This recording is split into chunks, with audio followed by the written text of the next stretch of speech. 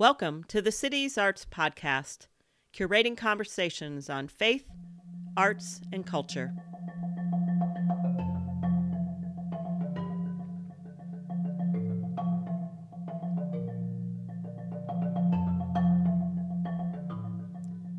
The Cities Arts Podcast is sponsored by the Cities Arts Collective. I'm your host, Judith Haugen. This is Season 1, Episode 2. As creatives, we will experience seasons where our creativity seems to derail due to wounds and crises that arise maybe within our art making or just from the tides of life. In this episode, we're delving into important questions for creatives who feel called to make art as part of their work in the world. How do we hold those times when we find ourselves wandering in the wilderness of our own creativity? How do we live the wilderness and its aftermath well? I asked a good friend of mine to join me in conversation about creative wilderness. Addie Zierman holds an MFA from Hamline University and is the author of 2 books, When We Were on Fire, a memoir of consuming faith, tangled love, and starting over, which was named one of the top 101 books of 2013 by Publishers Weekly, and Night Driving, a story of faith in the dark. Addie and I share pieces of our own journey with creative wilderness and how we're seeking redemptive ways to frame our experiences. Her raw honesty in sharing her story is truly a gift.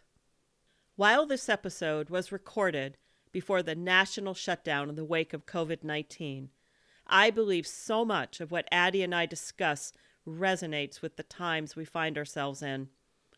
Richard Rohr's concept of liminal space and the ideas of embracing mystery and living open-handedly in difficult days are helpful signposts, I think, as all of us travel the pilgrim road toward an unknown future.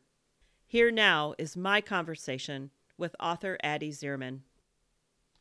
So welcome, Addie, to the Cities Arts Podcast. Thanks for having me.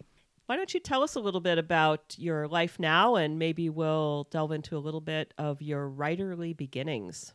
So I am a mom. I live in Scandia, Minnesota, which is like right on the border of Minnesota and Wisconsin. We live in the woods by a river. It's very peaceful. I have 2 sons, 10 and 8. They're a whirlwind and a delight. I actually just went back to the corporate world after 10 years of being home with them. So I now work at a medical device company as a technical writer. I've written a couple of books and I blogged pretty faithfully for about 7 years until I took this job and my life changed a little bit. My husband, Andrew, we've been married 16 years, I think. And he is a publishing rep for a textbook company. Yeah, so let's talk a little bit about your beginnings as a writer. I think you've always enjoyed writing. I know you enjoyed it in college, and I know you went to Hamline University's MFA program, and that was where you really started forming the manuscript that became your first book, When We Were on Fire. Yeah, I have loved writing forever. I'm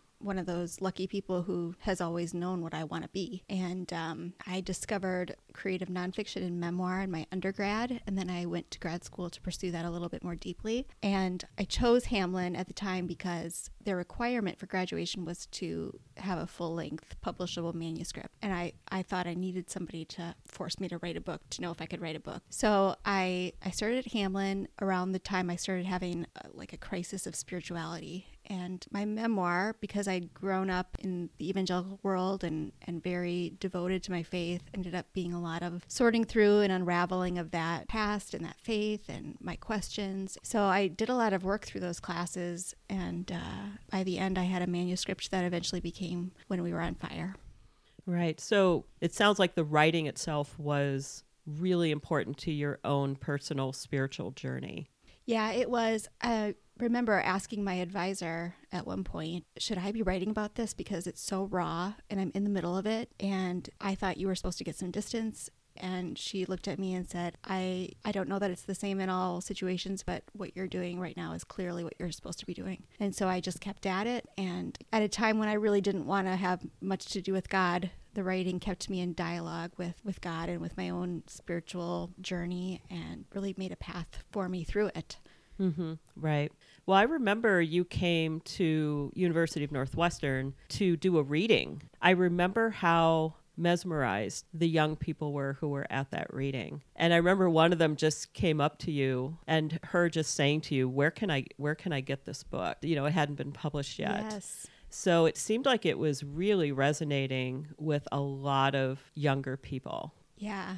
It still is amazing to me when kids who are like in college now and in Christian college situations read it and can really relate, because the landscape of the evangelical world has changed a bit, but there's something so fundamental about that language and that culture that they can connect in a really deep way, which is amazing. Mm-hmm. But a lot of the impulses within Christian evangelical youth subculture have not necessarily changed dramatically from the time when you were younger. A lot of the young people connected with that, but also perhaps too around your eventual disillusionment, because you started out as a really good church girl and went through a very transformative journey around that. Yeah, and I talk pretty openly about my depression and my journey with drinking and my trying to reconcile all these different questions and parts of me, and feel like people connect with vulnerability. And so I feel like I wrote the book for myself. I wrote the book to get myself through it, and it feels like a big bonus or a joy that other people are able to also kind of use it as a handhold to get up through the muck that they're in. Right. And to know that they're not alone in some of their own thoughts or noticings or misgivings about what they're experiencing within some of their own faith communities. Right. So it feels like a really important manuscript, both for a lot of your readers, but for you personally as well. So talk a little bit about the journey of the manuscript after graduation. So you had you had your MFA, you had a rough manuscript of sorts of the book. So what happened after that? Shortly after I graduated, I had my first son, Dane, and I had been working as a technical writer at the time, and I decided to stay home and kind of raise my kids. And I started sending out queries to agents, and I was shocked when I got a response, and I signed on with an agent pretty soon into that journey. And she shopped my book around a little bit, and then it became clear that I needed to have some sort of social media presence and platform. And so I had to start a blog, which, I'd been I was in college, and then I was in China for a year, and then I was in like the Hamlin MFA artsy bubble. I didn't know about blogs. I didn't know you had to promote yourself. I didn't know any of that. That wasn't something we talked about. We talked about the art of it and the craft. So what happened after that was me having to make a decision, how much do I want to pursue this? And I really did. So I started a blog, and I wrote a lot of entries, and I connected with people, and I eventually got a little bit of notice, and that took about a year. And by then my agent had sort of lost interest in my book, so I parted ways with her and ended up finding another one. We did some more edits. We did one more round of edits, and then she got me a deal, and it was a 2-book deal, which I thought, oh my gosh, I've arrived. This is amazing. And I remember the moment I heard it, and it just sounded beyond belief, like it was like a dream coming true. And then I got the paperwork, and I realized that my next book was due in less than a year. And I emailed her some questions about it. I thought, this seems really fast to have another book done, especially a memoir. Right, because you had been working on When We Were on Fire for several years at that point, Exactly. I think. Yeah. Exactly. And she said, oh, that's, it's somewhat flexible. And I had a lot of reservations, but also I didn't really know. You don't know what you don't know. And it seemed like the dream. And I signed the contract. And what happened after that was such a difficult period in my life, because I'm trying to write a book and I'm doing it on a deadline. And especially when you're writing memoir and you're determined to be vulnerable, it takes a lot of time to get comfortable enough to really share your vulnerability with the world. Like, you have to own it yourself first. And I didn't have time to own what I was saying. I didn't really have. Around the time that I got to work on my second book, both of my writing groups fell apart, and I had no one to read my work, and so it felt very isolating. And when it finally got published, it was fine, and I felt okay about it, but not great. And I felt a lot of anxiety because I don't think I really owned a lot of what I had written about at that point. And it was my first experience of extreme anxiety, where I woke up and then I just feeling like I couldn't breathe. Had to go on some major new medications to get through it. And it was sort of the beginning of my wilderness journey with my writing life. Right. Mm-hmm. because it kind of was so great. I mean, you said it was the dream, and it is the dream. Right. That any artist would want, like the big opportunity that someone has put before you, the thing you've dreamed about and wished for and worked toward, and then there it is. Mm-hmm. You know, it's right in front of you. And it reminds me of a famous quote by Oscar Wilde. He said there are two great tragedies in life. The first is to never receive your heart's desire. The second one is to receive your heart's desire, because it seems as if the thing that we wanted so badly is so bright and shiny, but when it's not just an idea, but is actually something you're walking through, you start to see a lot of the cracks, and it's just not everything that you hoped it would be, because it kind of couldn't be in a sense. So your second book was a really difficult journey for you. And one of the reasons I wanted to have you on the podcast is that I'm aware that you've been in this, what I would term, and this wilderness of your own creativity, and that it was a really difficult experience you had with the second book. Can you talk a little bit about kind of how you were in the wake of working on that book and completing it, and kind of what that was like for you?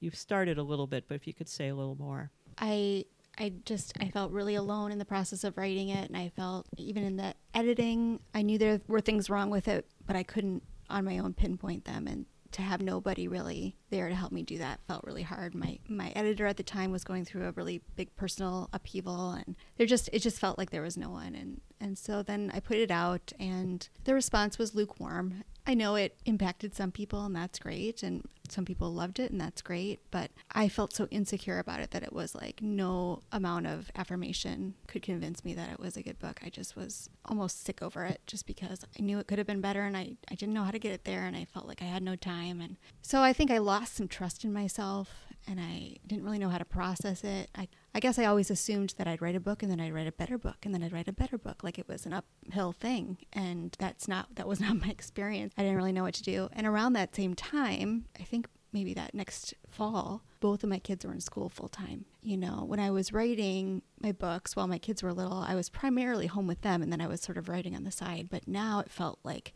there was all this added pressure, like, you're home all day, you should be able to kick out some content, you should be able to make some money doing this, you should be able to get another book idea going. And it was like the more pressure I put on myself, the more I couldn't do it. And I felt frozen. I wrote some blog posts, but the energy that had been there before felt like it wasn't there for me. And then not long after that, we had a really hard thing happen with a church that we had attended for a long time and had felt really connected to and safe at. And we were essentially asked to leave. One of the reasons was my writing and the ways I was vulnerable about my struggles, especially alcohol. There were a couple of things said during that whole process. One was that the pastor told some people that I never should have been allowed to lead. And another was that there was a meeting about why we were no longer at the church. And during that meeting, he read excerpts from my work as proof that I should never have been able to lead. Paired with the trust I'd already lost in myself from the book, I just felt annihilated, and I could not move forward, and I still am struggling to know how to move forward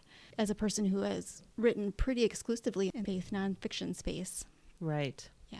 Wow, you just had kind of a perfect storm, it sounds like, of a lot of things in your writing life, having your kids in school, which is a big transition, and then with the church. Right. So all of that seemed to conspire to leave you in the middle of your own wilderness, so to speak. It sounds like you're still working through that. Yeah, I am. The wilderness experience, I think we all have them. It's helpful for us who are creatives and artists to recognize them when they are right smack in the middle of our creativity, affecting our creativity. I think of wilderness as, it's a place of deprivation, a place of hunger, thirst. Sometimes it's a place of wrestling, but mostly it's a place of waiting and a place of unknowing. Most of us have a lot of trouble with those two things, of having to wait and not knowing how it's going to turn out or what's going to open up next. And yet I also think that can be a really fertile place as well. So I really resonate with your story in terms of being in that place of wilderness. I went through a period some years ago. My mom was diagnosed with cancer in 2012, and she died in the spring of 2014. And in the middle of that, I was trying to still write and do things, trying to see if there was any interest in the manuscript I was putting together at the time, in which I'm still putting together. And a friend who's in publishing linked me up with another friend who had been in publishing but was then wanting to possibly become an agent. And I was looking for an agent. I was a little dubious because I wasn't sure that having an agent would have been that helpful for me, because it was kind of more of a literary work. I didn't know if it would make very much money. So I wasn't surprised when the first few people all passed. I thought that was okay. But this one guy seemed really interested. I hadn't met him. He lived in another state. And so we kind of had little bits of contact. We kept kind of building towards having a voice-to-voice meeting on the phone. And when we finally got on the phone, and I had really high hopes, this guy had seemed like he really was interested in my manuscript. It turned out that within a minute and a half of the phone call, it was really clear that he was wanting to sell me services, which my friend told me later was like borderline unethical. I'm talking to him and he's like, well, what can we do for you? How can I help you? And I'm like, I'm looking for an agent. He was cagily trying to sell me thousands of dollars worth of services from this consulting group. I was already kind of an emotional mess because of what my mom was going through. I was also going through some things at my church, and not nearly devastating degree of what you were going through, but just knowing that my time there felt like it was coming to a close after many years. So I was already in a big transition, and I'm like crying on the phone. He doesn't know that, but I am. And it was really damaging for me. I just felt so deflated. Yeah. It has affected me. I just stopped looking for an agent at that point. I thought it's not going to happen. The question I always have when I think about my own writing is that sometimes I'll just say, who's listening? Is anyone listening? And the answer I felt was coming to me at that time was no. And I know our stories are not isolated or completely unique, which is why I thought it would be a good thing to talk about what happens when we find ourselves wandering in the wilderness of our own creativity. What happens in that time? How do we move through it? What do we notice when we are there? And to talk about that a little bit, because I don't hear people talking about that. When I was in that place, and I still feel like I'm coming out of it, my writing life has really been kind of fits and starts the last few years. And I feel like I'm coming into a time now where I think it's better. But I think we often see these wilderness times, whether they're caused by, someone within our creative circle, such as a publisher, or someone who thinks he wants to be your agent, or whether it's just life stuff, like my mom is sick, or, you lose your job, or now you're home alone during the day and you're not sure what to do, and you had a real fallout with your church community. I think it's really easy to just see those times as an aberration and to think this isn't part of the plan. We have this idea of how our lives are going to go. And this just must be an unfortunate detour. And it's a place we want to escape from as quickly as possible. For some of us, it was. For me, it's a place of shame. Yeah. Where it's like, I have an MFA. I'm a writing teacher. That's what I do for a living. And I'm having trouble writing. It can also be a place, I think, where our identity is challenged. Do we over-identify with our productivity as creatives in order to have a sense of self? So then what happens when it feels like that's taken away? So as you reflect on that time, both in the past and also now, how are you moving through it, and what are you noticing as you do? Yeah, well, I resonate with all of that. And, your question is anyone listening? I think maybe mine is, am I worth listening to? Do I have anything good to say? Am I original? Am I trustworthy? And that identity piece was really enormous, especially when I took this step this year to kind of shut it all down and go back to work in the corporate world. It felt like a really big kind of giving up. Like, well, I tried to have the dream and I couldn't hack it. And now I'm back to square one where I started. And it felt very debilitating. So I don't know. In many ways, I feel like I'm still trying to figure out how to move through it. Judy, you and I are both Enneagram 4s. We are indeed. So I've been really learning a lot about the Enneagram lately, which has been so helpful for me. And one of the things I learned recently was that every Enneagram type has a center that they tend to repress. So there's the 3 centers, the heart center, which is feeling, the head center, thinking, and the gut, doing. And 4s tend to be doing repressed. So we're really good at feelings. But I think what has happened to me in this wilderness time, and I also have clinical depression, so that exacerbates things for me. But during the wilderness time, it's very easy for me to just sit down and just stay there. Like, I guess this is it for me. This is all there is. I guess I'm done. This is your lot. Yes. Yes. But I'm beginning to realize that is getting stuck in a feeling. And in order to be a balanced person, I need to figure out ways to think about this that are helpful. And I need to find ways to do things, not necessarily with productivity in mind, but in response to the calling I still feel like I have on my life. And that feels really hard. And as somebody who really wants to be authentic and wants to write from a real place, to write when I don't feel confident or like I have anything worth saying feels extremely hard. And so trying to find ways to allow myself to do that and to enter back into those spaces, it's a difficult dance for me. I'm still trying to figure out how to do it. Right. And, you had said before that you feel like you just kind of ended up back at square one, more or less. I just feel like we always keep coming back to the same place over and over.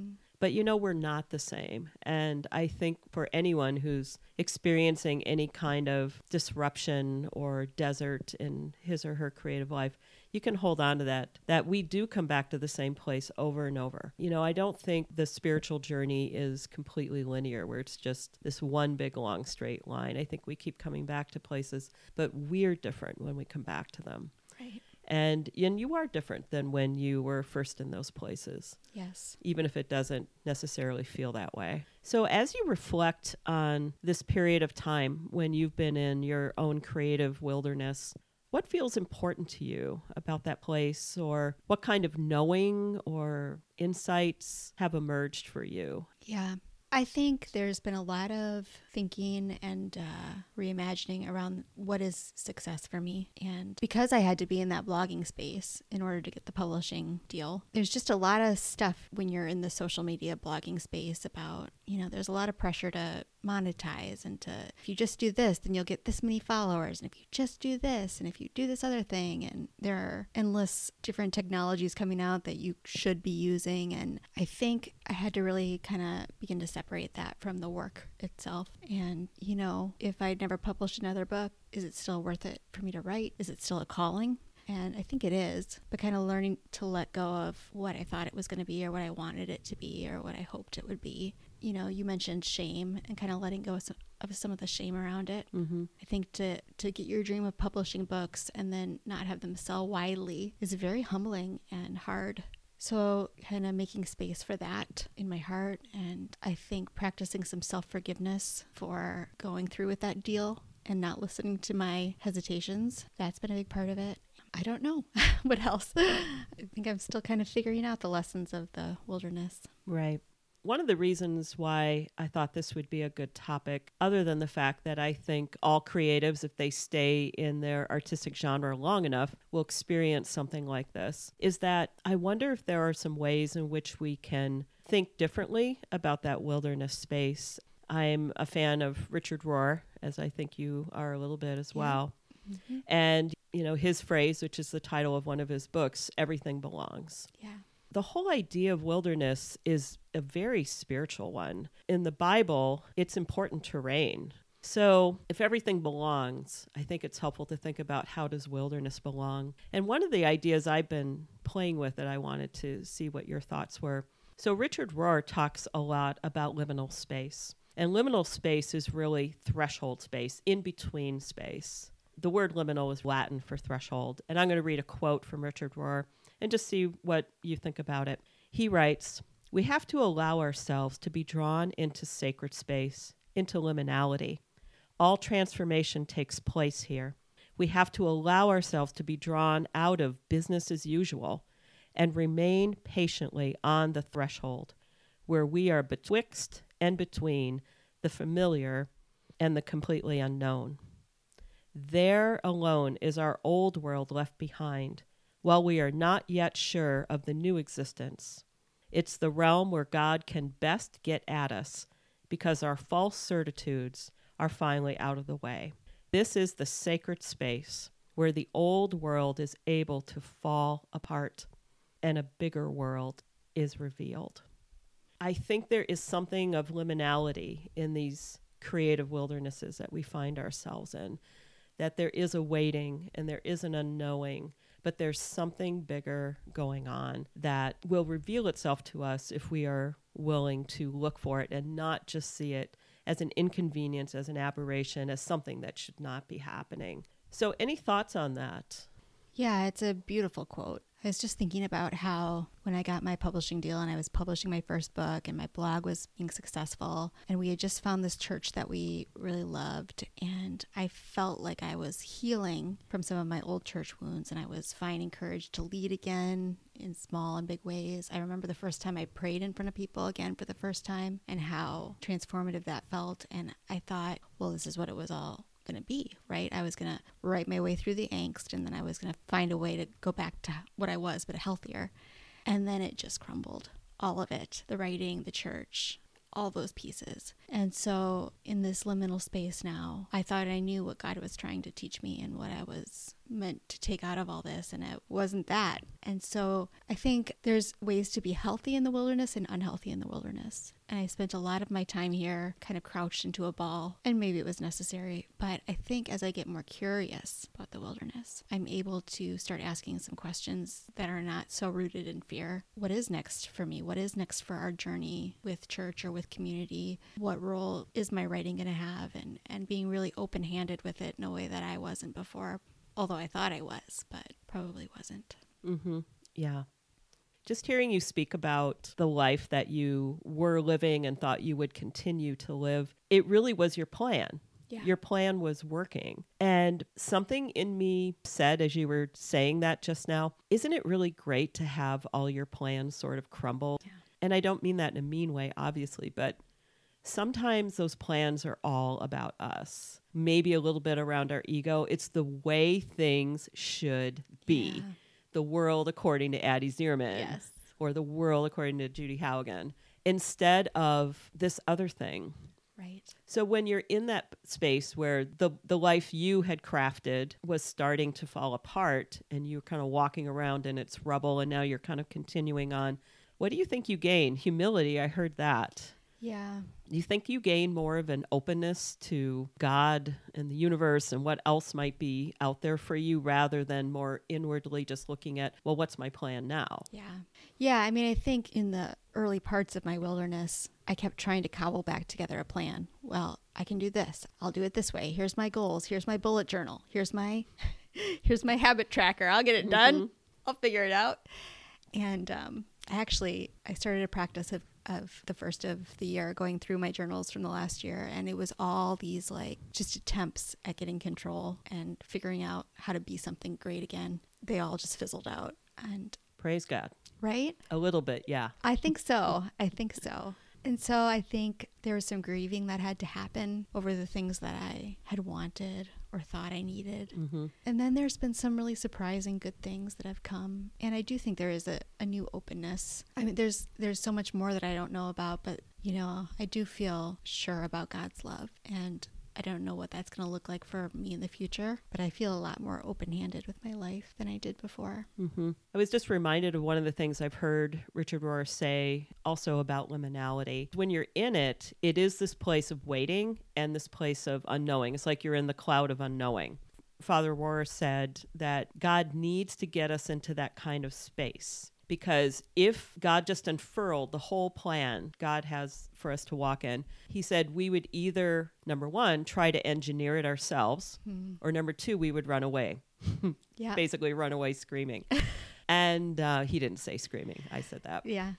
He's really onto something there. We hate not knowing. We do. The idea of unknowing is also a place of our undoing. Yeah. Because we are so used to craftily trying to control things without saying we're trying to control things. Mm-hmm. And I think it's really good to have hopes and dreams of what it is that we would love to have happen. And sometimes we get pieces of it. Mm-hmm. And sometimes they stay and sometimes they go away. But how much better to live more open-handedly, to take what comes, to try to live the message of the phrase, everything belongs. Yes. It's a harder way, but it's also a better way. Yeah. And I can't help but think that it's going to make both of us more mature, more resilient, and I think deeper as creative people as well. Yeah, I think so. Mm-hmm. So, Addie, this has been a really deep, rich conversation. So I thank you for your vulnerability with me and with the people listening. I still have one last question I think would be fruitful to explore is what should artists do and creatives who find themselves in those wilderness spaces in terms of their creativity? What kind of soul care might be helpful for them? In your own journey, what has been helpful for you as you've been wrestling with rediscovering your own creative life? Pretty early on, I started seeing a spiritual director, and that was really transformative for me. Being able to talk about the things I was experiencing, and, as all of that happened, I was also feeling pretty far away from God. And so to have someone else sort of help me listen for what God was saying and doing when I couldn't figure it out or make it out, and coming from a time of feeling so isolated, felt really helpful to me. And she actually introduced me to a phrase. Instead of calling it self-care, my spiritual director called it resourcing. And it was such a helpful pivot for me because self-care to me always sounded so fluffy and like superfluous, like a spa day or something like that, right, a bubble bath, But she talked about it as just giving yourself what you need to get through the day. And she talked about how, I had little kids at the time, and you wouldn't take them out for a long day without snacks and diapers and the things that they need to make it through successfully. And how are you giving yourself the things that you need to make it through successfully? Which is a different thing than just like treat yourself. You know what I mean? It's different than buying yourself things you don't need. Or, sometimes it's something as simple as a nap or reading a poem or making time for quiet, taking a walk, stuff like that. And so as I made that pivot and started thinking about really practical ways that I could make space for myself, that was really helpful for me. Mm-hmm.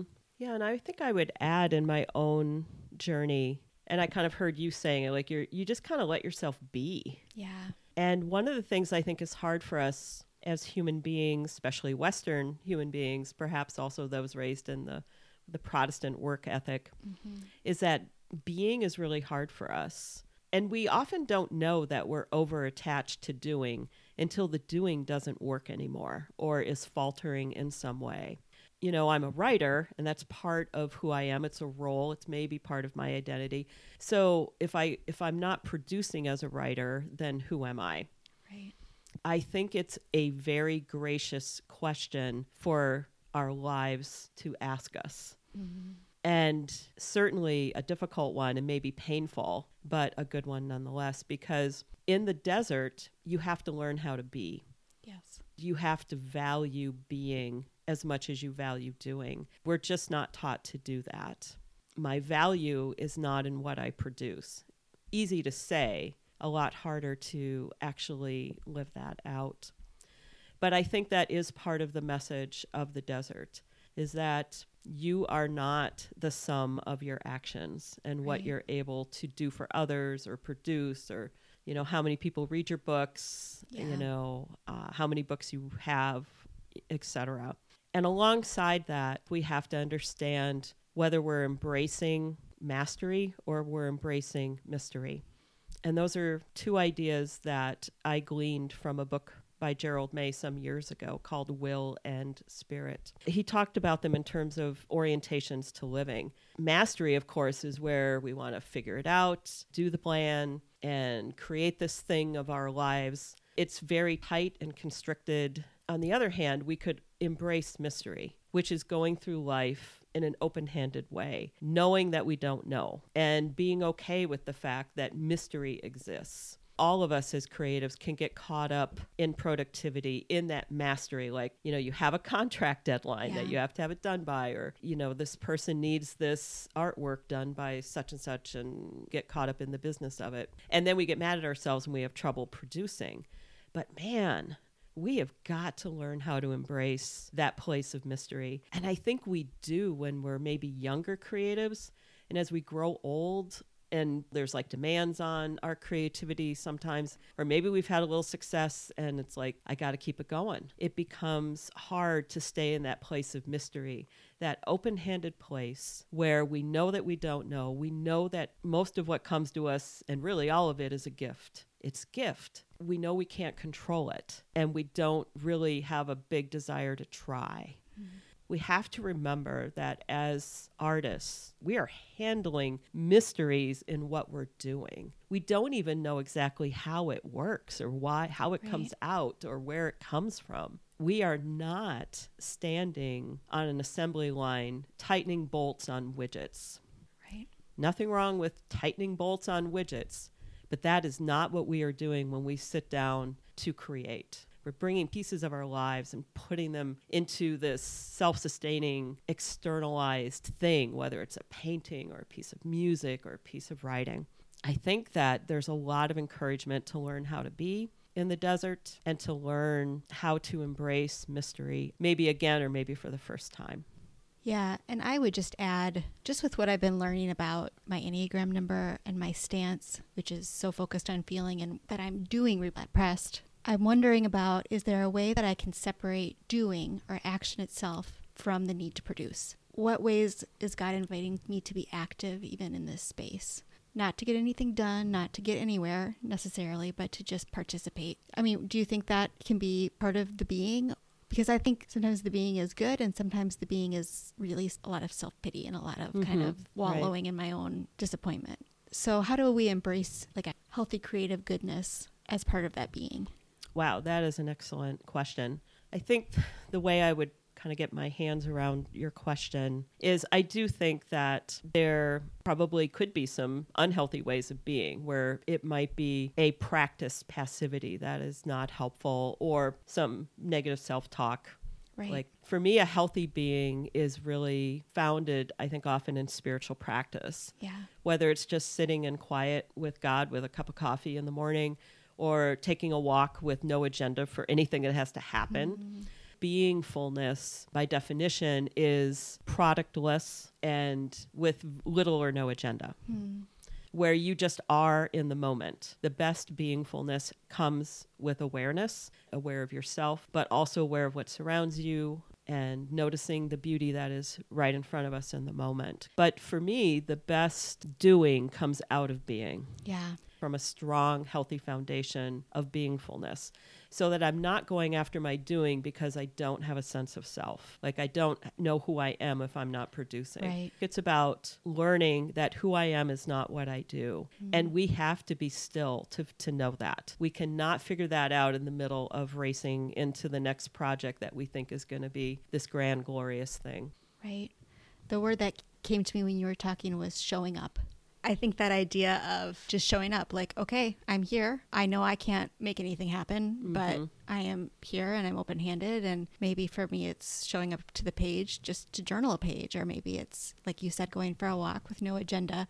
I think you can have no agenda, but also have some intentionality. Absolutely. That's a great distinction. Well, this has been, again, a really rich, thoughtful conversation. I thank you for opening up your story in such vulnerable ways in this time that we've had together. Well, thanks for having the conversation. Yeah. You're right. It's the thing we don't talk about. It's our wilderness. Yeah. So thanks so much for being on the podcast today. Of course. Music for this episode was written and performed by the fabulous Jenny Kluken, a Twin Cities musician and visual artist. The Cities Arts podcast is new to the podcasting world, so if you appreciate our content, consider subscribing to future episodes or leaving a review. If you'd like more information on the Cities Arts Collective, go to citiesartscollective.org. And last, if you'd like a little Addie Zierman bonus content, Hang On. I asked her to close us out by reading an excerpt from her book, When We Were on Fire. It seemed a fitting way to end by listening to her beautiful and thoughtful words. Thanks again for joining us, friends. So, Addie, I just want you to know that I really appreciate your writing. Thank you. And would love for you to read a little bit from When We Were on Fire. So, take it away. Yeah, sure. I'm just going to read a little bit from the beginning of the book. This is during a missions trip I went on when I was 14 with Teen Mania Ministries. Here is how you become a mime. You flub your audition at Teen Mania headquarters in Garden Valley, Texas. On the day you arrive, you are herded onto a tennis court with a group of people you do not yet know, and you are told to mimic the choreographed movements of the blonde woman up front. The music starts loudly, unexpectedly, blaring over the speakers at the edge of the tennis courts, and you are terrible at dancing. You have always known this about yourself, and you know it all the more as you crash into the tall Texan on your right while trying to imitate something that looks like a grapevine. Your arms smack haphazardly into the dancers on either side of you who try to ignore your erratic movements. You see your team leader look at you and make a broad stroke on his clipboard, and you know. Or maybe you become a mime before that. Maybe it starts in the great convention hall back in November when you attend Teen Mania Acquire the Fire conference. You do not know the true meaning of mania then, excessive, unreasonable enthusiasm, a word commonly associated with bipolar disorder. You know only that your heart is beating loud and that Chris is sitting beside you, his pen suspended over his official conference program. The director of Teen Mania is pacing the stage, talking about the countercultural revolution that began in the 60s, a revolt against conservative, godly values. His face is magnified on the screen above, his dark hair gelled so that it crests at his forehead. He speaks in italics, in the measured voice of practiced brokenness. If you want to be part of a new movement, come forward now, he says. If you want to go overseas this summer, the summer of 1998, and spread the gospel to a generation in great turmoil, don't stay in your seat. Don't look at the person next to you. Just come.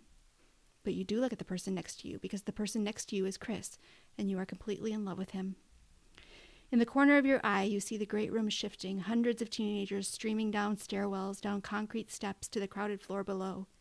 Chris stands. You stand. You move forward as if you are attached to him by an invisible thread. And when you look at him, and when you look at the director on the stage, you are in awe. You are convinced that their eyes are filled with the light of God. It does not occur to you that the light you think you see is crazed, unrestrained obsession, wild as wind. You are 14. You have not learned to weigh words for truth or let logic penetrate emotion. You know only the warmth of Chris's body next to your own, the mix of aspen cologne with the fervent, sweaty words of the speaker. You want mania. Even if you could understand its definition, its sinister undertones, you might still want it. When you are 14, truth matters less than the sound of your own heart pumping in your ears, the excitement of being swept up into something greater than yourself. Very beautiful and insightful. Thanks, Addie. The end.